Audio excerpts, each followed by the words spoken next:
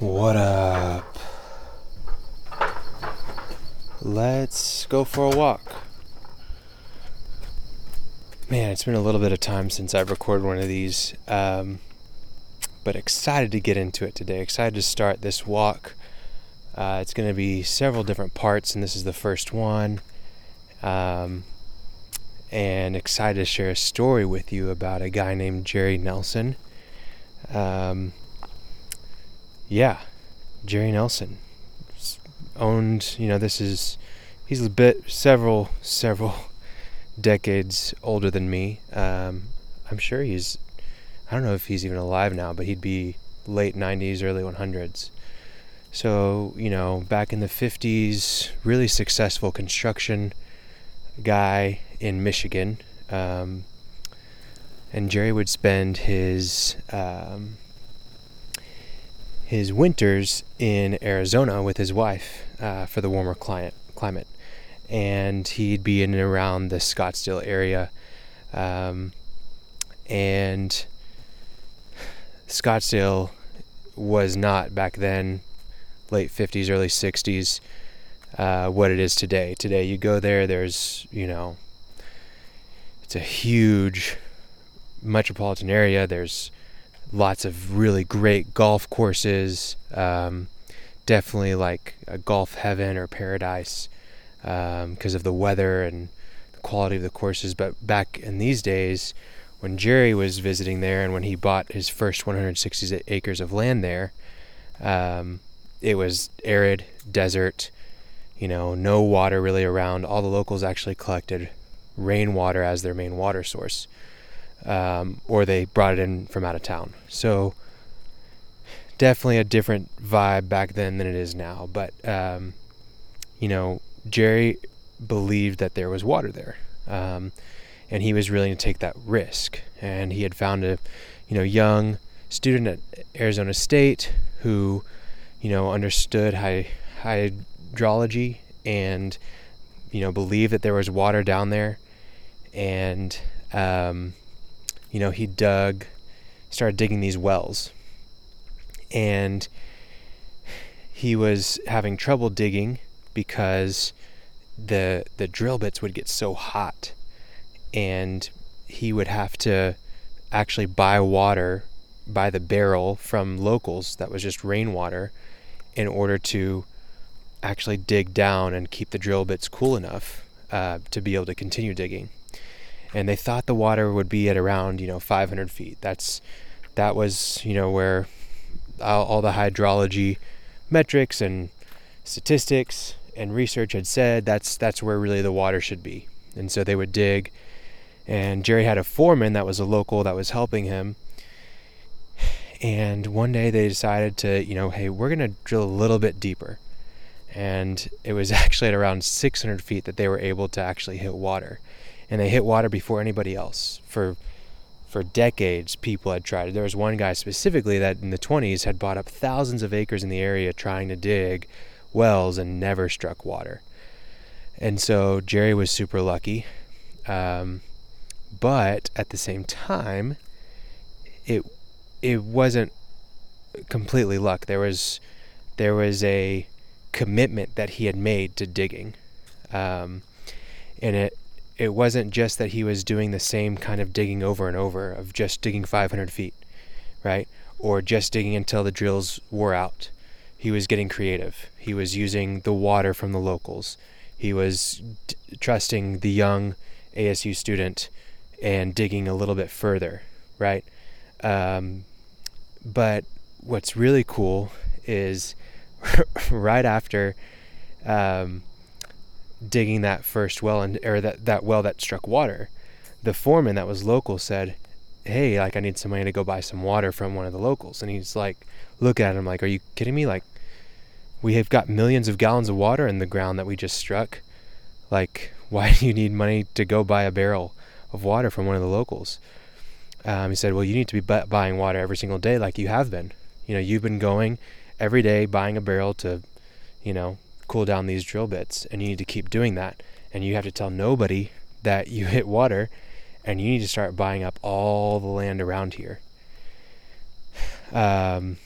super nice foreman to help him out with that, but it's brilliant. And that's what Jerry did. And he ended up buying up so much land and got all these water rights because of the land that he had and where the water was.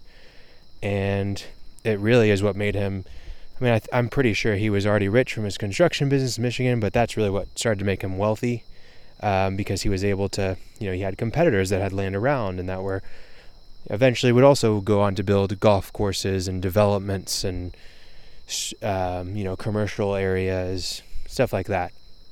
And he had control of the water, and he sold them water. So from there, Jerry went on to do some really cool things. He was a major, majority owner in Ticketmaster and satellite companies and all sorts of things. But I think it's a really great story. It's a really great analogy. And what I love about it is that Jerry was committed to digging. And I think there's so much that can come from that commitment. And that's really what I want to talk about. All of this comes from a great series that I'm going to link to in this from one of my mentors, Tim Mannon, that he did on wells. And it's brilliant. It's one of my favorite things. I've listened to the whole series probably 4 times, and I always come away with something new of it, and I'm always inspired to be committed to digging in my life. And really the concept of that whole series, Wells, is that there are these times in our lives where we're digging, and the digging is hard. The digging is tiring. The digging is a process. More than anything, it symbolizes the process. But what's great about the digging is that whenever we hit a well, that well can stand in our lives for a really long time, and it can be a source that we draw from for the rest of our life, that we look back to for encouragement, for inspiration, for guidance, for anything to help us through what we're going through. And it really helps us in who we're becoming. So I'll be talking about a lot of different wells in my life, sharing stories about those in these next parts. But I think a good thing that you can do, maybe as you take a walk like me, or, if you're driving or sitting at home, whatever it is that you're doing, take a moment to reflect and think about, what are some times in your life that you've had to dig? Maybe it was a trial that you were going through with your family, or in a relationship. Maybe it was something that you learned in school or that you studied for a long time. Maybe it was going for a goal and putting in a lot of time into that process and digging. But just think about a time that you were committed to digging, and if there's a well there, think about that well and how that well has impacted your life, and see if you are pulling from that continually, and if that is becoming your real source of wealth, not just for you but for others, just like for Jerry Nelson, how he was able to provide that water not just for his land and for the golf courses and everything else that he developed, but he was able to give that to everybody around him and create what is Scottsdale, Arizona, and that region today. So that's my encouragement to you. I hope that this finds you well, and I hope that we can walk again soon.